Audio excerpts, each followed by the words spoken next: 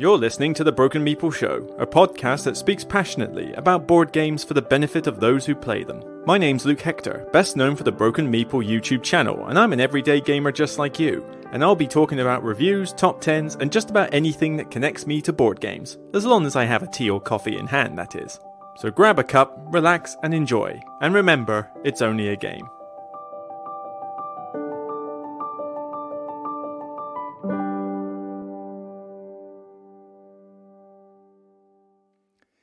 Hi everybody, this is Luke Hector talking from another podcast recorded 26th of November 23, and things are good. This is literally early in the morning. This is like 9 o'clock in the morning that I'm recording this, mainly because I'm currently doing a little bit of intermittent fasting just to make up for some of the indulgences over the last month or so leading up to Christmas, and that means I'm not eating until at least 10:30, 11 o'clock, and that means that I've got some spare time to kill that I'm not spending on breakfast. So by the time I'm done with this podcast recording, I should have, shall we say, got to grips with that one.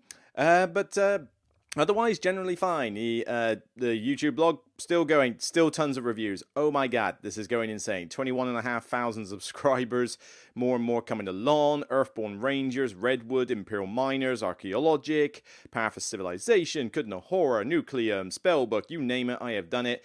And this week, I've already finished editing Age of Innovation. That's going to come out next. I've also recorded series, this one behind me here.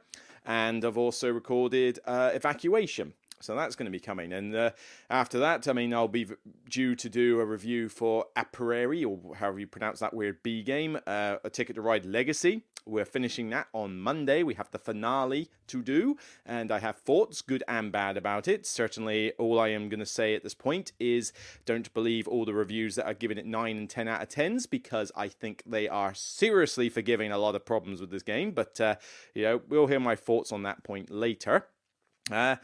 And other than that, there's a couple of other things which I'll talk about later, but health-wise, I've been to see a GP and a consultant about my my throat issues, about why it's been consistent over the last few months, and the GP found nothing, which is no surprise. GPs only have limited scope. So I went to see the throat consultant at the same place I had my gastroscopy in 2 years ago. And it was determined after having a tube shoved up my nose and down my throat, which when you're awake is one of the weirdest sensations in the world. It gave me a lot of PTSD of cotton swabbing from COVID times. Remember jamming nothing up your nose? Yeah, not pleasant. But basically it was discovered that the acid reflux problem that I have was kind of still going. Like the omeprazole I take was not enough to deal with it, or at least not enough on its own. And probably because of what I've been eating over the last year, half a year, it's probably gotten worse. So essentially, for the next month, I'm on a dietary, aggressive diet plan to combat it head on and see if it changes things. And so on top of taking double the dose of omeprazole and Gaviscon to make certain that I don't get too many volcano flare-ups, I'm also having to cut a lot of stuff out of my diet, or at least heavily restrict it. And this includes caffeine, alcohol, chocolate, anything spicy and fiery, tomatoes, citrus fruit, what else was there? Dairy, especially high-fat dairy. Yeah, there's a lot of stuff that I had to basically go, I can't really eat that anymore. And alcohol, I don't drink a lot of anyway, but I like to have a quality drink every now and again. I've got a 30-pound bottle of mead downstairs, so I'm going to be having occasional bits of that, just restricted. But I have currently quit caffeine. Yep, I had caffeine withdrawals this week, and I am now free of caffeine, and I'm going to do my best to stay off caffeine the entire next month, see if that makes a difference. Tomatoes is a bit hard because I do love my curries and I do love my chilies, but after the Thursday's pasta bake that I cooked for mates, it was evident that tomatoes must be playing a factor here, so I'm going to have to try and restrict myself on tomatoes, so that's going to be fun. No more curries. Yes, there are curries that don't use tomato, but then they all use high-fat cream, and I don't like creamy curries. I like jalfrezis. I like tomato-based curries. But I'll just have to look in the recipe book and find some vegetarian meals or some other meals that don't use a lot of tomatoes. So stay away from Italian cuisine, I guess. And what else? Quitting high-fat dairy. I still eat eggs. That's a given. But I've now switched to plant-based milk. So soy, oat, coconut, almond milk, I like them all. So that was an easy one. I just don't buy normal milk anymore. I mean, I technically could get away with skimmed, but I'd rather have the plant-based milk if I'm going to be forced to have skim milk all the time. Definitely got to... Quitting citrus fruits is a bit of a pain because I do like lemon, I do like lime, I love citrus, but... Needs must. I mean, I can still eat apples. They're good for you on this. And so are bananas. Bananas are fantastic for acid reflux. So that's all good. I've had to stop having peppermint tea, which is kind of weird because you'd think that peppermint tea was great. But apparently it's good for indigestion and bloating in your stomach, which is why we take it. It's not good for acid reflux because it relaxes the bottom of your like the esophageal sphincter or whatever they call it. And that actually is bad for the acid reflux. So it's like, oh... No more peppermint tea then. So my tea of choice this morning is, of course, Nature's Doctor, ginger. Lovely. I love ginger. So as long as I can ingest that on a regular basis, I'm good. So, yeah, a few changes. But hopefully this will enable my throat to heal a bit. Like, you know, if it curbs all this stuff down here, then my throat can heal and my voice can be a bit better and I can talk for a bit longer without needing a drink, that kind of thing. So we'll just have to see. I've even got a wedge for my for my bed where I sleep at an angle now. So my bottom half is kind of straight, but then my top half is at an angle like this, sort of 15, 30 degrees or so in order to not let stuff go back up my throat while I'm sleeping. And so far, I'm finding it reasonably comfortable to do that. And I must admit, the last couple of days, things have felt a little bit better down there. Not like crazy. I still got the throat issue here now, but it doesn't feel quite like scorched earth at the moment. So maybe the healing process is starting now that I've curbed some of those food items. The problem is I don't know which food items were worse than others for me. So, we'll just have to do it with that. And yes, occasionally the light rings are going to be in my glasses, but if I'm going to stare at my laptop without getting a headache, I'm going to need my glasses. So that's just the thing. So, yeah, I mean, thanks to everybody who has wished me well health-wise. It's just an ongoing thing that I'm just going to have to deal with, but I'll give you updates as and when I go. Going to need a drink already. That's better. Right, so let's get on to the show. This is a special on Gridcon because Gridcon was, I believe, was it last weekend? Or was it the weekend before? It's 26th now, so it was last weekend. God blimey, it feels like so long ago. But Gridcon is Paul Grogan's convention. I go to every year now. It's in November, and it's held in Taunton, where I grew up, my hometown, which sadly has become a bit of a shell of its former self. Sorry, Taunton, but you are nothing like the town I remember. But, oh well, we only have to go there for the convention, so no big deal. And even then, it's on the outskirts, so you don't even touch Taunton, frankly. But the convention is great. It's at a Holiday Inn in the outskirts, so it's easy to get to, it's easy to park, it's easy to do. It's got good spacious rooms, it's got, it's got decent food, and the food and drinks are not overpriced because it's the Southwest, which means things don't cost £100 for everything. A bit different from the Handycon ones where everything costs £100, but in the Southwest, everything's quite cheap. So you can get a pint of Thatchers for like about £3.60 or something, like a typical pint cost, not £5.80 or something stupid. So yeah, I like the venue, and and the venue's got better rooms than the Delta and stuff like that. So overall, the hotel's a pretty decent place to be. But the convention itself, it's like, other conventions, so essentially, you go there, you just play games, there's a library, there's a bring and buy, there's games law there to sell games, and it is run very smoothly. I mean, Paul runs a tight ship there. He's got volunteers to help him out, including obviously his wife Vicky. And it's a solid convention. We go to it each year, and it's mostly for Patreons of the Gaming Rules channel, but which I am one. But it's still open to the public after a point, and it's just a good, friendly atmosphere. Like, it doesn't feel like you don't go into a game feeling like there's problems or I feel a bit uneasy or something. Everybody is just so friendly and welcoming there, and I know a lot of people who go to it because I know a fair few people on his Patreon, and friends of mine go there as well so we can play games, and it's just a really good, solid convention all round, really. This year was no exception. It was just good fun, lots of good games played, bought a couple of things from Games Law, didn't have much luck in the bring and buy apart from a couple of games because the the bring and buy is probably the lesser thing there because it's unmanned, it's just crammed into a small room, it's hard for people to see games. When you do a bring and buy, you really do need space and ideally someone to man it. But this is a case of just literally chuck stuff in a very tight room and hope it sells, but it gets buried under everybody else's games, and so selling stuff at the Gridcon doesn't tend to happen on a regular basis. But ah well, no matter, that's only a minor thing. So the rest of it is just all solid. Big charity raffle. I think it raised over like $6 and a bit grand or something for charity with all of those stuff. Of course, I buy tickets because I don't need the games, but I want to support charity. Although it would be nice to win the raffle one of these days. I don't think I've ever won it. It's so like hard to win it because some people buy a ridiculous amount of tickets, and I'm just very unlucky. So, all in all, really solid, and of course, I will be there next year without fail because this is basically a go-to convention. It's, what is it, about 2.5 hours back to Taunton from me, and, it's a trip well spent. I can always visit the parents who are nearby if necessary, but even if I don't, it's 3 days well spent, to go there, and I get there a bit earlier on Thursday to play in the evening as well, and they've got a health club on the hotel, so I can go there and, I went there every day for a swim and a sauna and a 5K run and stuff, and it's just good. It's a solid convention, honestly. If you get a chance to go to it, it's very difficult to get a slot because Patreons come first and then the public, and there's only so many tickets, but seriously, if you get a chance to go to this one, I do recommend it. So, once I take a swig of water, because my throat's already drying, there we go.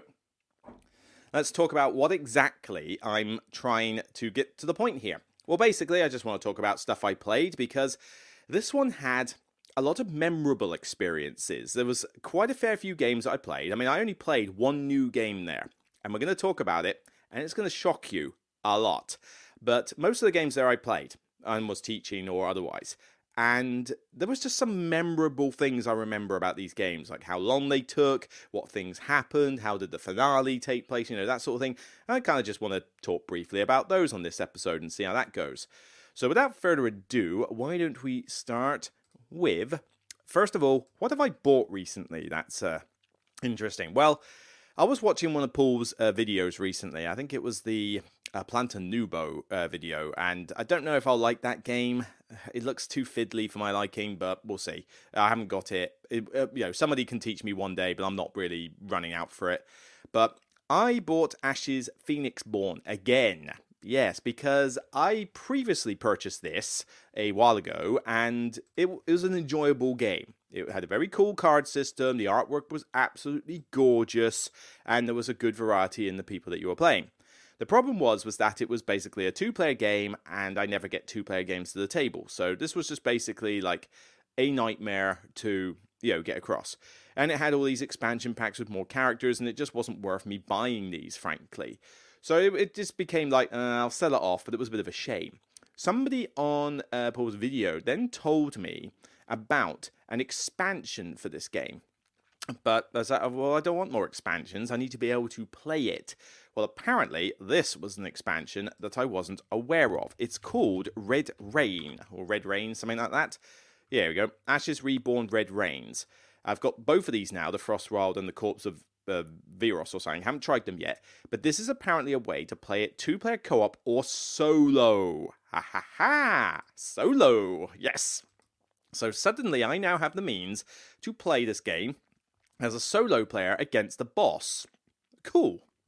I like these style of games, and if it's basically the same type of gameplay except against the boss, I'm down. So this is on my wish list to learn at some point before Christmas, just to try and play it, although I'm going to have to relearn the entire game again and the solo mode, although apparently, interestingly, the rulebook there's 2 rulebooks in Red Rains, and one of them is a rulebook if you have already played the game to death before, and one of them is a rulebook if you have not played the game at all and you're starting off as a solo player. That is really cool. If that works in the way I'm thinking it's going to work, that's a brilliant way to do your rulebooks. No other publisher has done that, and I would love to see that in more games, like a way to say, right, here's the rulebook if you're playing it normally, and here's the rulebook if you're playing it solo, which incorporates all the base rules of the game, that sort of thing. That could be really cool. But I've no idea if this is going to rekindle my love for it or not. I mean, I liked it. I didn't love it, but I liked it. But I didn't get enough chance to really let it sink in. So I'm hoping that these 2 expansions will do that. Now, they're costly. I mean, this one was like 30 odd quid, and I think the Frostwild one was like 20 something quid. And hang on, I've got it over there. 1 second. All right. This is the box for Frostwild. That's it. I mean, for those of you listening on audio, it is no bigger than the palm of my hand. You know, the palm of my hand is as big as the box is. And this cost 20 something pound. That doesn't seem like a very good price point for that. So this does seem like it's a bit of a premium priced product. But a friend of mine really wants to try this one. So I better get learning soon, because he's really wanting to see if this game's any good. And it's been on his wish list for a while. And when he heard that I was getting it, he perked him right up. So yeah, I'll get it learned. We'll have some games, and at some point we'll talk about it. Probably not until 2024 at this rate, but I'll keep it on the back bench. But yeah, if you've got any thoughts on Ashes, Phoenix, Morn, Reborn, particularly the solo expansion, I'm more interested in how it plays solo and co-op rather than how it plays normally, because I doubt I'll play it normally. I think this will be the sole way I play it. Let me know in the comments what I need to know, because any useful tips or any useful feedback would be appreciated. All right, so yeah, more on that soon. Right, let's talk about games I played, and I think we're going to save the big one until last, okay, the big hitter. So let's just talk about games that I played with the memorable things. So I'm going to go onto my Instagram here for this picture, because this is Hegemony, and yes, Hegemony is a contender for Game of the Year at this point. I mean, it really is. You know, Earth is another game I love. I'll talk about that in a minute, but, you know, Hegemony is so in the top 3 running for top 10 of the year. It is. I can't hide that. This game is just solid for me every time I play it. It is so well designed. It is so clever. It's so thematic, and it just works. Yes, it's difficult to get to the table normally because you need the players and it's going to take a while. But then again, every convention this gets played by multiple people. HandyCon, Gridcon, I'm sure AirCon as well. I don't go to that anymore, but I'm sure it's the same there. Everybody brings out Hegemony. I am guaranteed to get a game of this played every convention I go to. So it's not like I'm strapped for times to play it. And that's not including any times when I could just play it solo with the simple AIs. This game is just brilliant. But the reason I'm bringing this one up is that I had a 4-player game of this with a couple of patrons that I've been dying to get games played with for a while. And we had 2 new players. But they'd done a little bit of research, but for the most part they were new. And it did take us a little while. We did overrun a little bit. But with 2 new players, the game was tight. We had pretty tight scoring in this one. Well, for the most part, the middle class player, the guy actually teaching the game was middle class and didn't go as well for him. But the other 2 classes, the new players, were pretty tight with me. I was playing the state because, I mean, when you're playing with new players, you pick either the state or middle class. You don't give either one of those 2 to a new player. It just doesn't work. Although it has been so long since I played the capitalist. I really want to play the capitalist in my next game. But the state is still a group I like, because yes, they don't get many actions, but I love the fact that the state has to watch what people do. So you oversee the whole thing. You're going, let's see, I can get points this way, I can get points this way, but hang on a minute. Capitalists is starting to get a little bit up themselves here. I better restrict them back by incorporating this. And now the working class is starting to pull ahead. Let's pull them back a bit. And it's like you're not necessarily trying to outdo the others on points just by the way you generate points. But, I mean, in the end, look at my point marker there. It's on 127. That's how much I finished the game off. The closest player was working class, and we were neck and neck for ages until a bit of the endgame scoring happened, and then I pulled ahead. But, man, 127 points. I don't think I've had higher than that before. If I have, it's barely a few points. If that, it's definitely a good score for me. But I wasn't actually doing that well on the legitimacy markers. I mean, you can see on that picture there, they're only halfway up the board. Normally I get them higher. I struggled to get the cards in the events that helped me with a lot of legitimacy stuff, and the other players weren't helping out on that regard. So a lot of my points came from state benefit stuff. It came from me proposing more bills and policies than usual. I was pretty aggressive on the policies table, doing very well on my political agenda, but I still had a reasonable legitimacy markers. They just never got much higher than that. They sort of remained halfway and stayed there.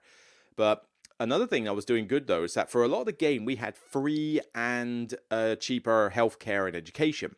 Up to a point. I did have to reel it back at one point. But by that happening, it meant that every time they kept buying stuff off me, I was getting legitimacy increases and victory points.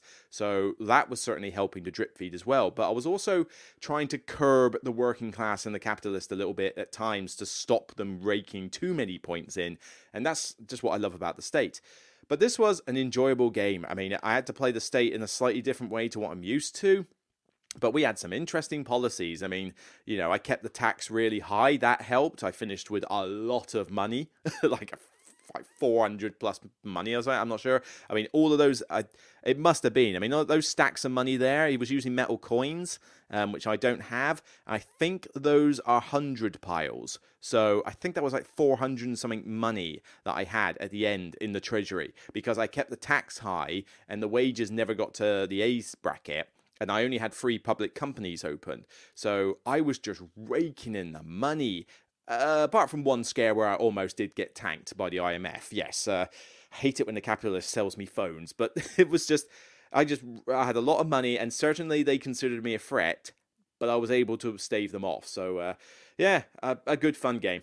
I just love this. It's so good. Such a good game. I can't sing enough praises about it. And I can't wait to see what this New World Order is that they're doing. The new game, the area control game that they're doing. I mean, I don't think it'll be as good. Area control's not normally my thing. But if they can retain the same theme and same interaction and same kind of feel in this new game, then I'm certainly keen to look at it. And I think it may be one of the rare occasions where I actually do look at it from a preview perspective, because I normally don't want to do previews or Kickstarter stuff anymore. But I will cherry pick the occasional once in a blue moon opportunity where I have faith in who I'm talking about here. So as much as I can't, well, I still give opinions when I give previews. That's the way it is. I do not do what other previewers do and basically go, this game is amazing, buy it now, with no opinion. Because if you don't give an opinion, then I don't care. That's kind of the way I go. But yeah, really love this one. Such a good game. Such a good game. All right, let's talk about Tricarion. Tricarion is one of my friend's favorite games. In her perspective, this is her favorite game. And to be fair, I can't exactly dispute that. I mean, this is a fantastic game. This is in my top 100. And, Tricarion is just a solid Mindclash game back when Mindclash were actually making the best games ever, because I loved Anachrony, loved Tricarion, really like Cerebria, didn't like Perseverance that much. Septima is not getting the feedback that I would like to hear, although I have yet to play it. It's still over there, but it's going to be a while before I can get to Septima. What else was there that I wasn't a fan of? Was it just the Perseverance? And Voidfall. Which Voidfall was a good game, but way too much faff and way too much going on to be a decent enough game to want to play all the time. So this is kind of like when Mindclash were on their peak for me, playing Anachrony and Tricarion. Tricarion is probably, it used to be about my third favourite Mindclash. Now it's actually elevated to second. I think it's overtaken Cerebria at this point because I've played this one more than Cerebria. But Tricarion, even without the expansion, I mean, you got to have Dark Alley. You've got to have that in there. That's a must. But Dalgard's Academy, it's a good expansion, but it's a lot of extra rules. So we didn't play with that.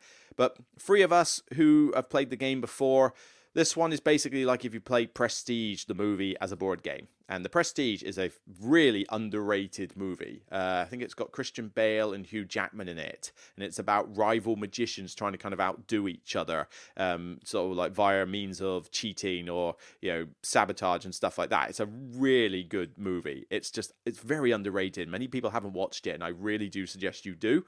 But this one, 3-player game, using asymmetric powers, in fact, we just passed her actually, I used Electra.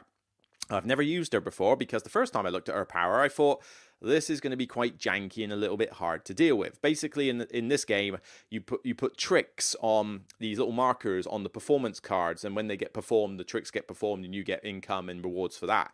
Electra allows you to basically double up on the markers so that when it's performed, it effectively increases the yield that it awards you. It means you need a lot of trick markers. Well, started off with an engineer, and basically grab tricks that enable me to have a lot of trick markers.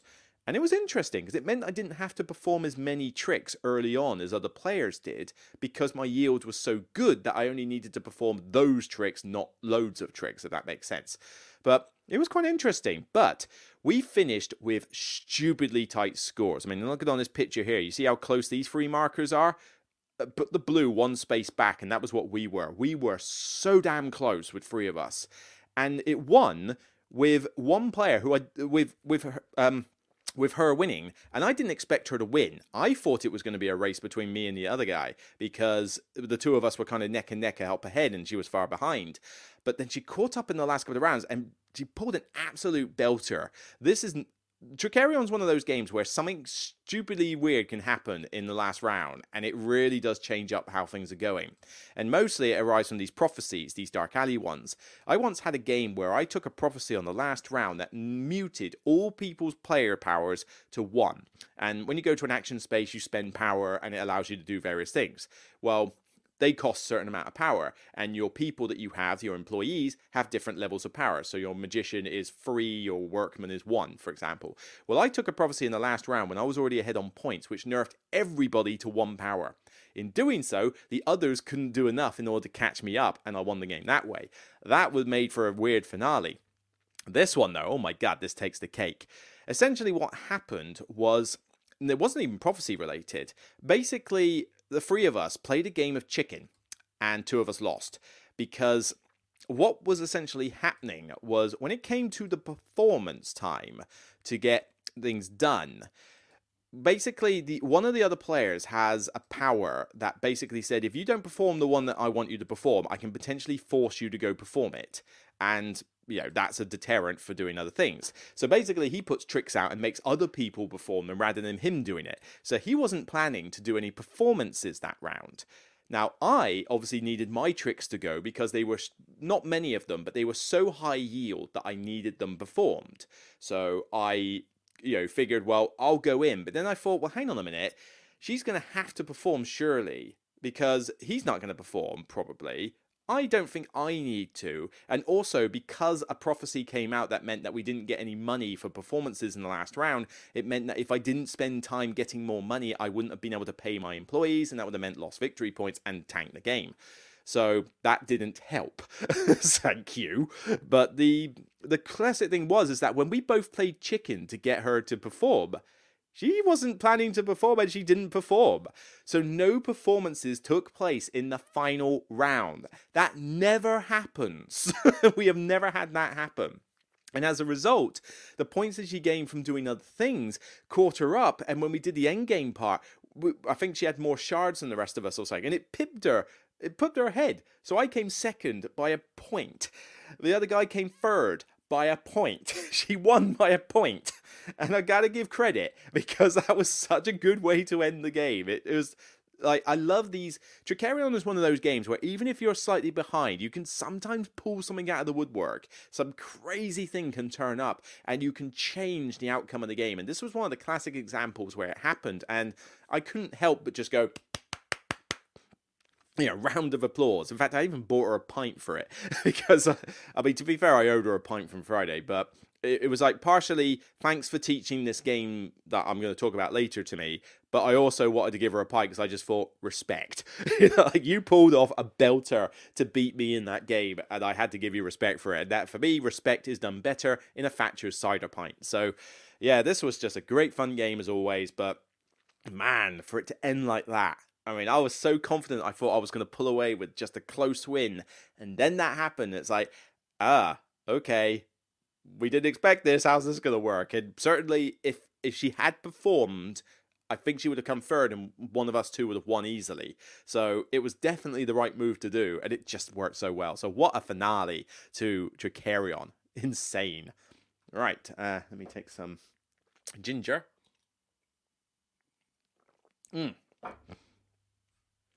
Come on, ginger, work your magic. Right, very quickly, Earth.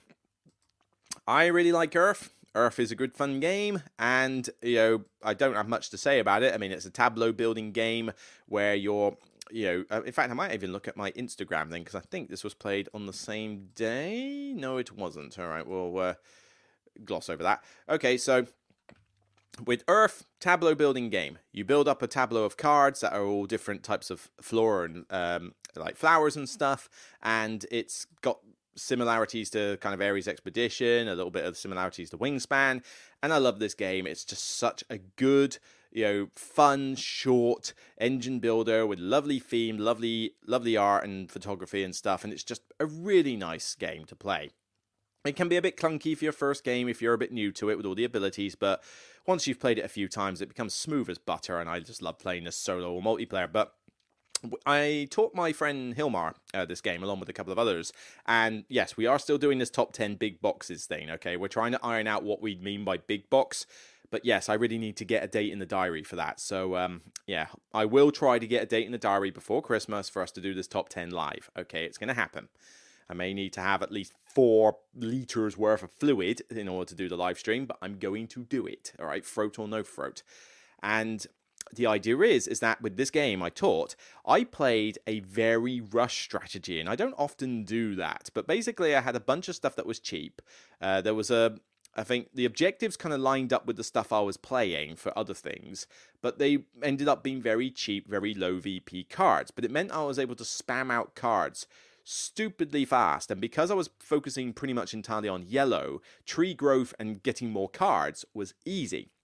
So, with that said, let me show you the score pad if I go to day that was relevant, because what happened was, as a result of doing this rush tactic, let's see, even full, oh, nope, I'm going through posts here, nope, let's stick it to right, that's even full, all right, this is what I want, so there we go. So this was the Earth game, and I had this tableau here, and as you can see, I've got a lot of little trees everywhere, not a lot of cubes. I mean, all of those cubes literally came from playing, where was it? I think it was the Flooded Delta card down here in the bottom corner that gave me 13 cubes. I think that's where pretty much all of these cubes came from. But as you can see, I focused heavily on yellow here.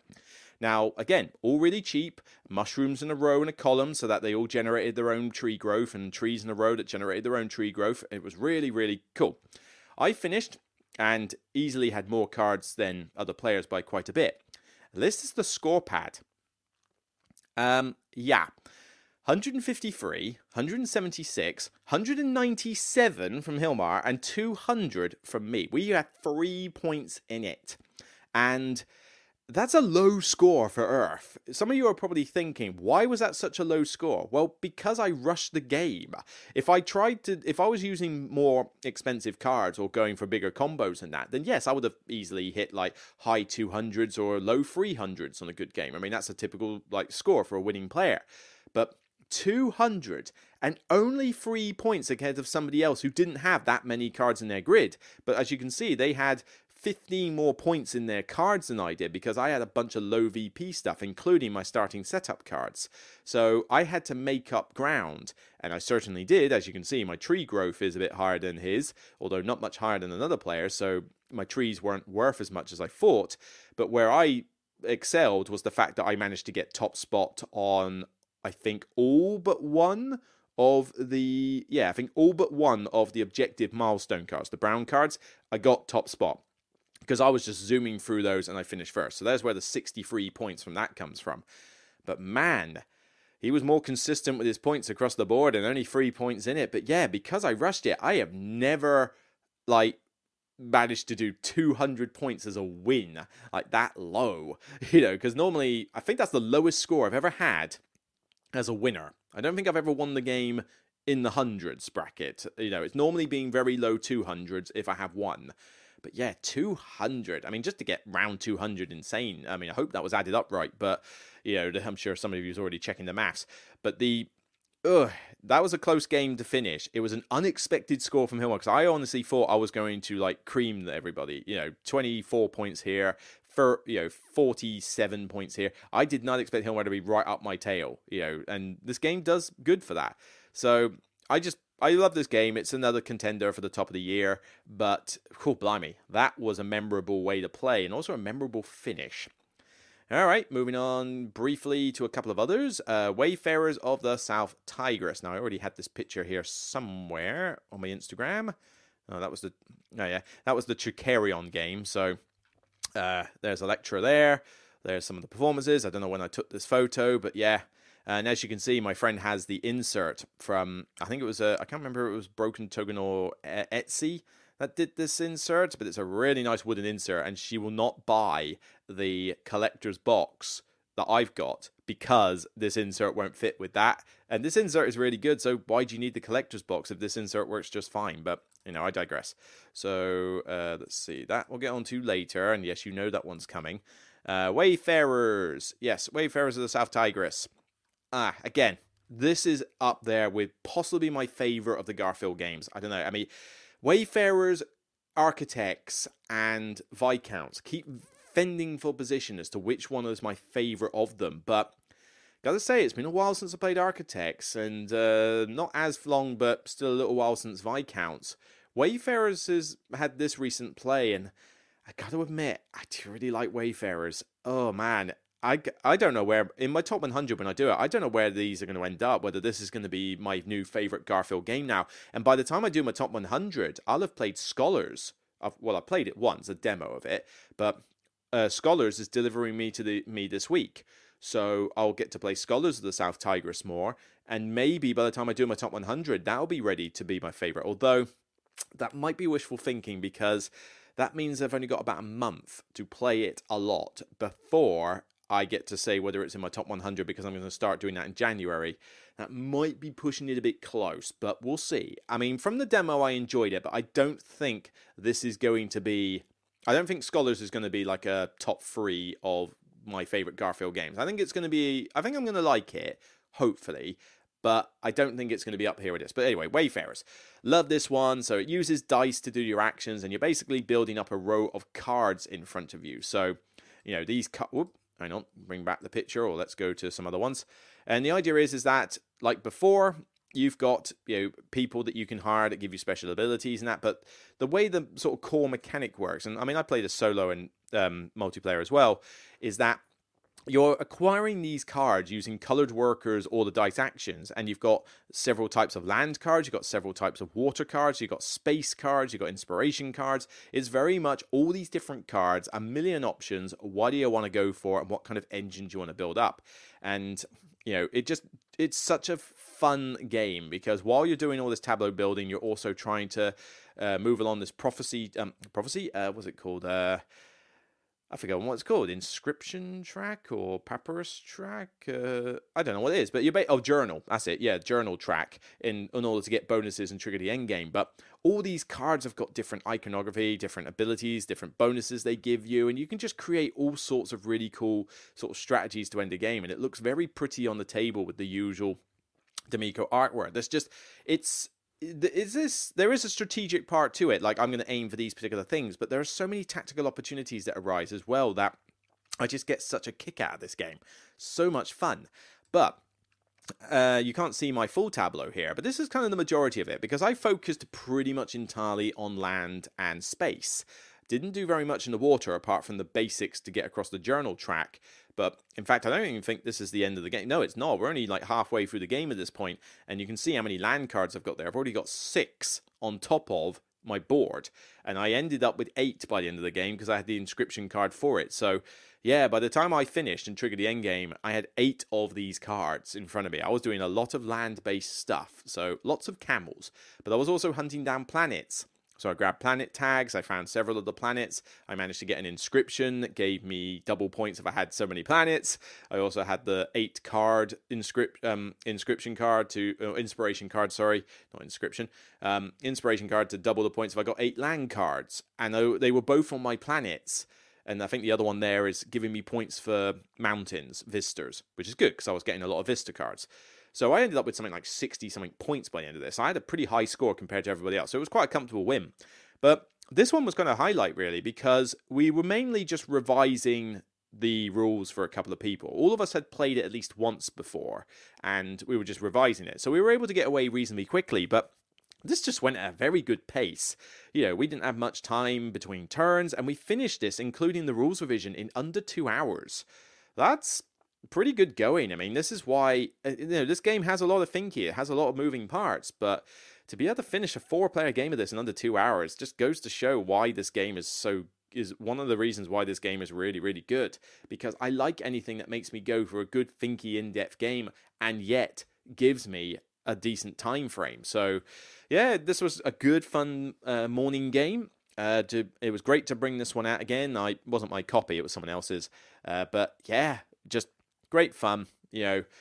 Trying to do what was I trying to do with these land cards? Oh yeah, I was getting provisions for finding planet cards, and various bonuses were coming every time I did got tiles. So I had quite a lot of those single green tiles on my board, in order to generate some more provisions and other bits. And then while I was trying to do that, I was raking in a decent amount of money so that I could spend them on planet cards. It was, just a good fun game. Not much else to say. I enjoyed it. I like it. And then finally, I'm not going to mention too much more, but Deep Rock Galactic, the board game, is still doing well for me. I will do a review of this, and yes, spoiler alert, I like the game. So, I mean, it's not like you're going to get a massive, revelation, but I do want to talk about the pros and cons of this game, because there are both. There are pros and cons of this game, but I mean, I just played Deep Rock Galactic several games online last night. I just randomly, when I'm bored, just go on Deep Rock Galactic on the PC, hazard level 5, do a couple of the basic missions, level up my characters and that, chop and change weapons to sort of see what's like. But yeah, I just love just firing up Deep Rock Galactic on the PC. It's just so much fun. And it's good that I can just play with randoms and still have a good fun game, although I can only make the game so challenging without introducing mods, and I'm not a big fan of mods. I prefer to play the game as intended, so it's just on max difficulty all the time, and it still means solo is still really challenging, to the point where sometimes it's impossible, but I usually go with a 4-player game, and I have it like that. Yeah, nice swig of ginger. But this board game is definitely doing well for me. I mean, it's so faithful to the main game that it deserves credit for that. Now, did I play Deep Rock that game? I guess I didn't. I must have played it on... When did I play it then? I must have played it on one of these days. Well, there we go. I think that's one. I don't think I took 2 pictures of Deep Rock. I think I just took the one. So, yeah. I mean, I literally, I kid you not, I said, anybody want to play Deep Rock Galactic? Instantly got 3 spaces filled. In fact, 2 more people wanted to play it after I filled those spaces. So I had to teach this twice on the convention. And I have no problem with that, because this is just a good, fun game. So faithful to the game. And most of the people hadn't played Deep Rock. I think only a couple of people had. The rest of them hadn't. So even they enjoyed it. But it's easy to teach this game. It's a co-op.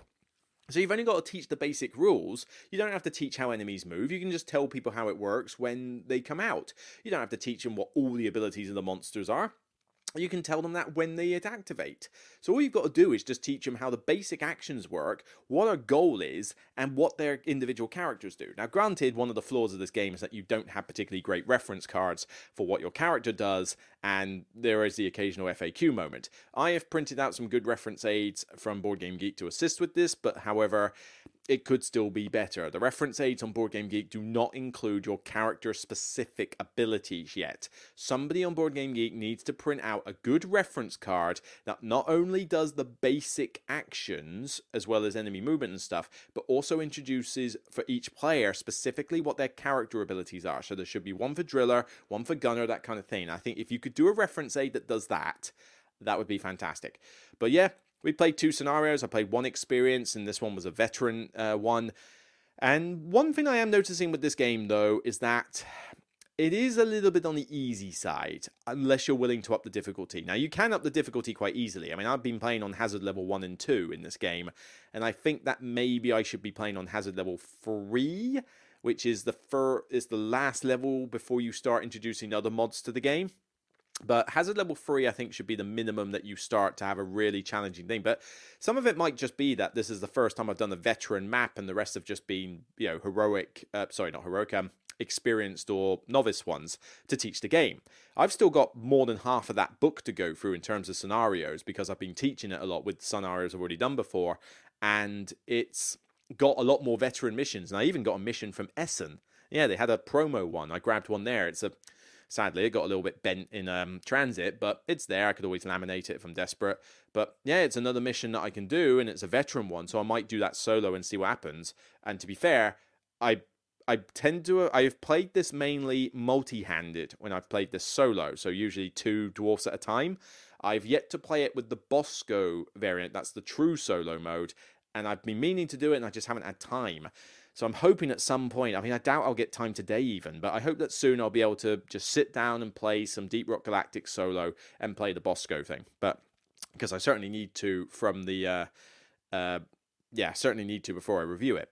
But yeah, these were just 2 fun games. I mean, we were using our abilities. This mission got a little bit hairy at times, but at the end kind of became a little bit of a cakewalk. Again, I think this one gives you upgrades for your, actually, no, this one gave us a little bit of a run for money. The one I'm thinking of that was a little bit on the easy side was the other mission we did, which, we had a period where we just didn't have much in the way of swarm increases or, much in the way of swarm increases or enemies around. So it certainly had an effect, but still enjoyable. We got into the theme, and I love these miniatures. I mean, I'm not going to paint them, but they are just cool. It's just so faithful to the main game. I mean, yes, it abstracts a couple of things or changes 1 or 2 aspects that you have to, but the way that these things work and how that happens, it's just done so well. And yes, it's a big money sink, especially with the miniatures. I mean, if you want to get this cheap, wait for it to come out on retail. I don't know when that will be, but when it comes out on retail and does a non-miniature version, consider that if you want a cheap game. But if you're willing to splash out, the miniatures are great. And I splashed out on the miniature version of the expansions on the Kickstarter, which, like I say, I don't back a lot on Kickstarter anymore. But I treated myself and made certain I'd saved up a bit of money to buy the expansions for this, because it's a game that I think is going to be a keeper. Like I say, spoiler alert for the review, but the game is not flawless, and I need to explain more why it's good and what the bad things are. So don't worry, a review will come out, so I can at least give consumer advice. But yeah, still love this one. Right, the big one, Last Swig of Ginger. The game that some of you are probably gagging to hear me talk about my thoughts. Hello, Great Western Trail, New Zealand. Now, you people, some of you know that my history with Great Western Trail is nicht gut. I gave the original decent number of chances, and I hated it. Hated the game. Not as much as some stuff like Concordia and Power Grid or Barrage and stuff like that. I think this was more on the levels of Brass, where I didn't necessarily hate the game. I just didn't like it and didn't get why everybody was fawning over the mouth over it. And I think that was part of the problem as well, because this and Brass was just like, everybody wants a piece of this game. And I just thought, why? I don't get it. It's not that fun. It's not punishing. The way you exploit Kansas City in the original just seemed a bit weird and stuff like that. There were just things, and also expectations were not great. I mean, I got rid of those expectations quite quickly, but this was at the time when they introduced deck building as a side mechanic. This was before it became kind of a normal thing for that to happen. So I went into this expecting a cool deck builder with this other thing on top, and it turned out to be the other thing, and deck building was such a bolt-on, and it didn't feel... I didn't get why it was there. It just sort of didn't make sense, and it still doesn't really make sense why it's in the game. But I said, you know what? On my recent trend where I'm revisiting old games to see if I can enjoy them more now, to a point, there are some games that, like Barrage and Concordia and Power Grid, that I just don't want to touch. I know I hate those games. I know I'm always going to hate those games. They're never going to change. But, I warmed up a bit more to Terraforming Mars. I warmed up a bit more to Dune Imperium. Still overrated as all get out, but still, I warmed up to it a bit. Mainly with the expansions. Although this Uprising thing, I will try and get a copy of Uprising to review it, but man, that feels like such a cash grab. But I also played Brussels 1893 again, with Hilmar at Essen to help him teach the game. And I hated it before, and I still hate it now. Boring as hell. But this one, I was willing to give another chance, but not the original.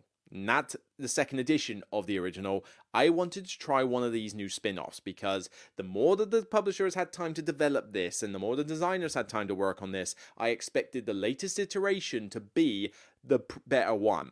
And most people have talked meh about Argentina. Like, they recognize it exists and that's about it. So that wasn't exactly a glowing reference.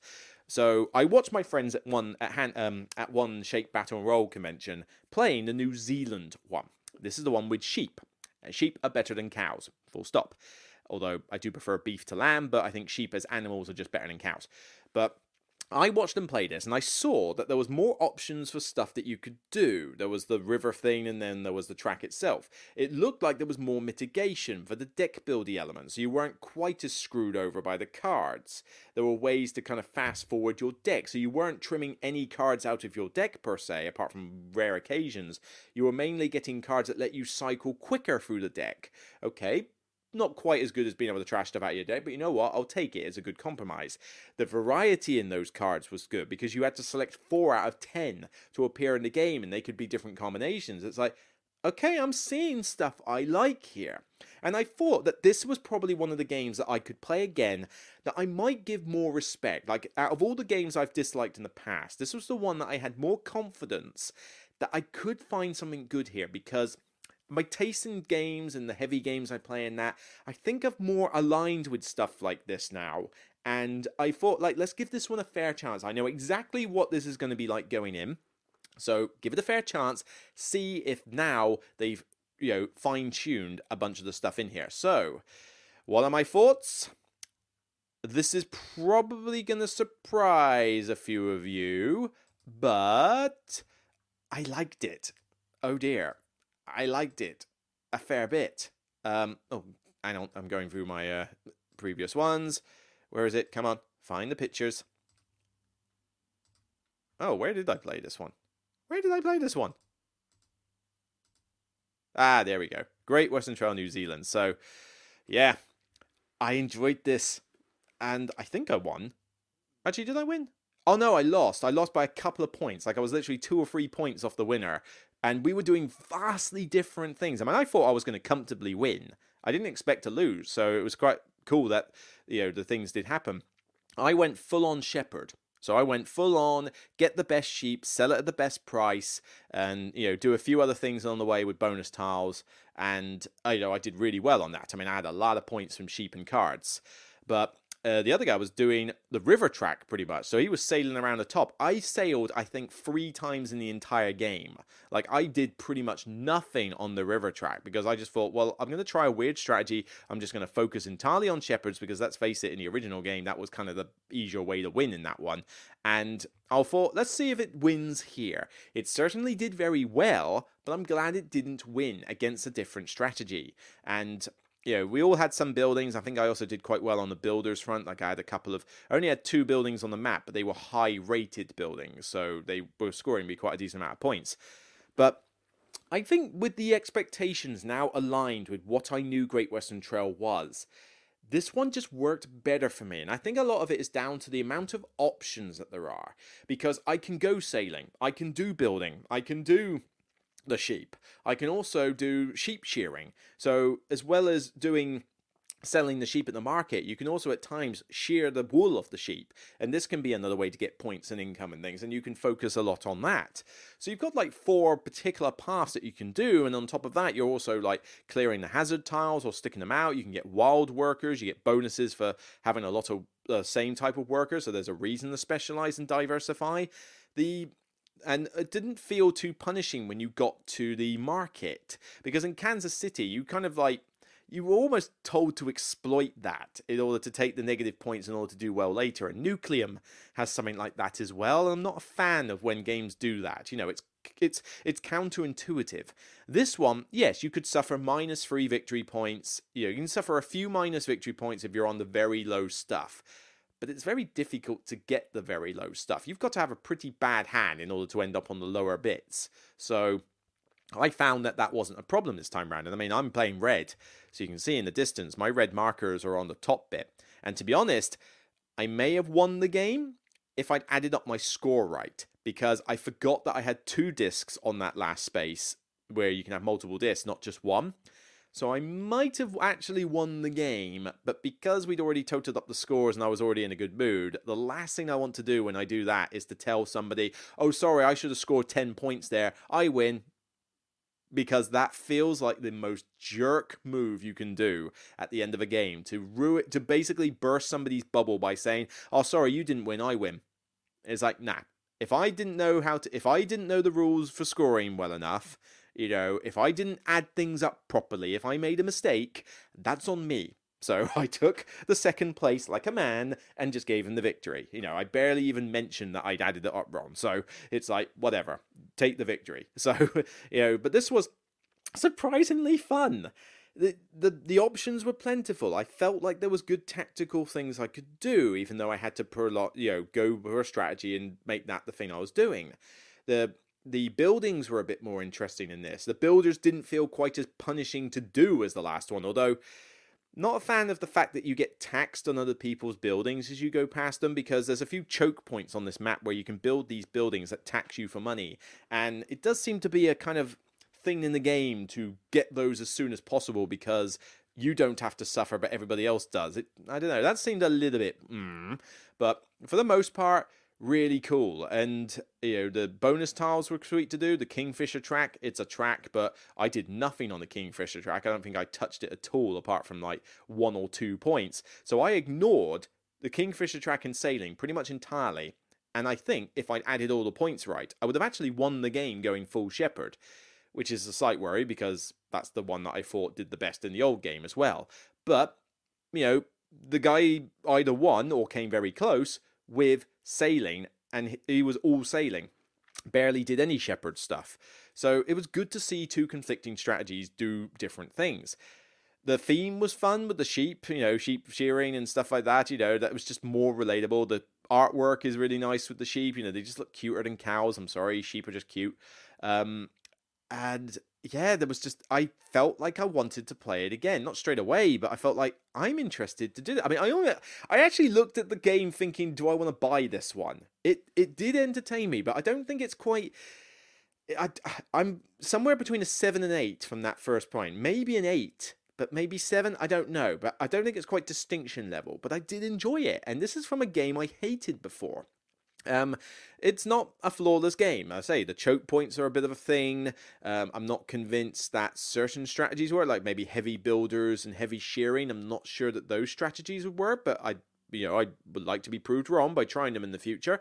But also, I don't like these objective cards. These objective cards are cool to get you a little bonus, but they're so minute in points. I mean, you can't use the same thing to trigger multiple objectives, so it's hard to do a lot of these. You've got to get them through your deck, you've got to play them in order to have them score. They're negative points if you don't do them, which is an off-put, but they're only 3 points. 3 points is nothing when you're scoring... I mean, we scored over 100. I'm pretty sure we broke 100, us two. So 3 points is not a big deal. And some of these requirements are not the easiest thing to do, but yeah, I don't know. I just feel that they needed to be more points for them to be worthwhile, because I feel like I could play a game never getting any objective cards, and I would still probably win or do well. Like, both of us, I think, only had 1, maybe 2 objective cards apiece. And let's see, that's from my perspective, that one. So, were those... Yeah, those were my 2 objective cards. And I think he only had 1. So there was 6 points on me and 3 on him. I mean, you know, they just don't seem worth it. You know, I'd like to hear your thoughts on whether the objective cards can be used better. But I don't know, they just seem like an arbitrary thing in the game, or something that's too undervalued in the game. Maybe that's the bigger problem. But yeah, I'm staggered. I'm staggered that I played a game of Great Western Trail and enjoyed it. Now, would I enjoy the other Great Western Trails if I were playing those? That I'm not so sure on. And in fact, yeah, here's a score pad. So yeah, we had a few addition errors, but yes, did I? Oh no, I still lost. No, I still lost. Yeah, what shocked me was that I think he had like 111 points or 101. Oh no, he did something similar, but yeah, he had like 111 points or something like that, and I had only 96. And I thought, how did he get so much further ahead doing sailing when I was doing such a good with shepherds? And then I realized I added my thing up wrong. So you can see there I had something like 28 or 20 something points, and then it went up to 39, because I thought, how did I not get that many more points than them on those like sail markers, the flags? Because surely I was doing lots more than them. And then I noticed the 2 disc clean and realized, oh wait, am I supposed to get points for both of those? Whoops. You know, because I'd forgotten that rule. And so we added those up, and it still made me lose, but only by 4 points, 109 to 113. So a close game, and it was definitely his victory. I mean, I'm glad that was cleared up. But then where did these objective cards come in? Objective cards. Oh, he had 4. Okay, so he got 12 from his. I only got 6. But still, I don't know. They just don't seem that worth it, the objective cards. But I don't know. Maybe prove me wrong in a future game. But I'd certainly be interested to know your thoughts on that. But yeah, it's true. I've played a Great Western Trail game. And, I played a Great Western Trail game, and I liked it. That song is so stupid, I hate its guts. But yeah, I can't believe I actually liked it. It's insane, and I bet some of you Great Western Trail fans are flipping your lids at this point for, the fact that I'm actually saying this. But yeah, I want to play this game again. But I don't know if I want to play the original Great Western Trail. Maybe if you threw in Races to the North, the expansion, because I hear that fixes some of the problems I have with the base game. But I think the base game probably still has a few problems that I'm not a fan of, and I don't really care about Argentina.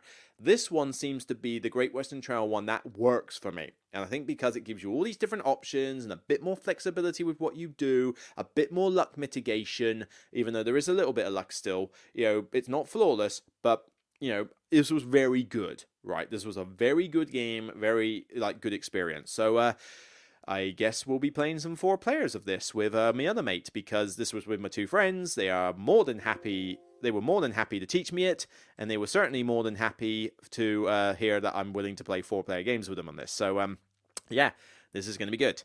Right. I'm going to start ending things there because I've just had the low battery warning on my laptop. So I haven't got long before this thing is going to concat in a few minutes. So I'm going to start wrapping things up there. Thank you so much for tuning in to this podcast. Let me know your thoughts on the games I've mentioned, particularly Great Western Trail and also Ash's Phoenix Spawn. I want to know your thoughts on the solo for that.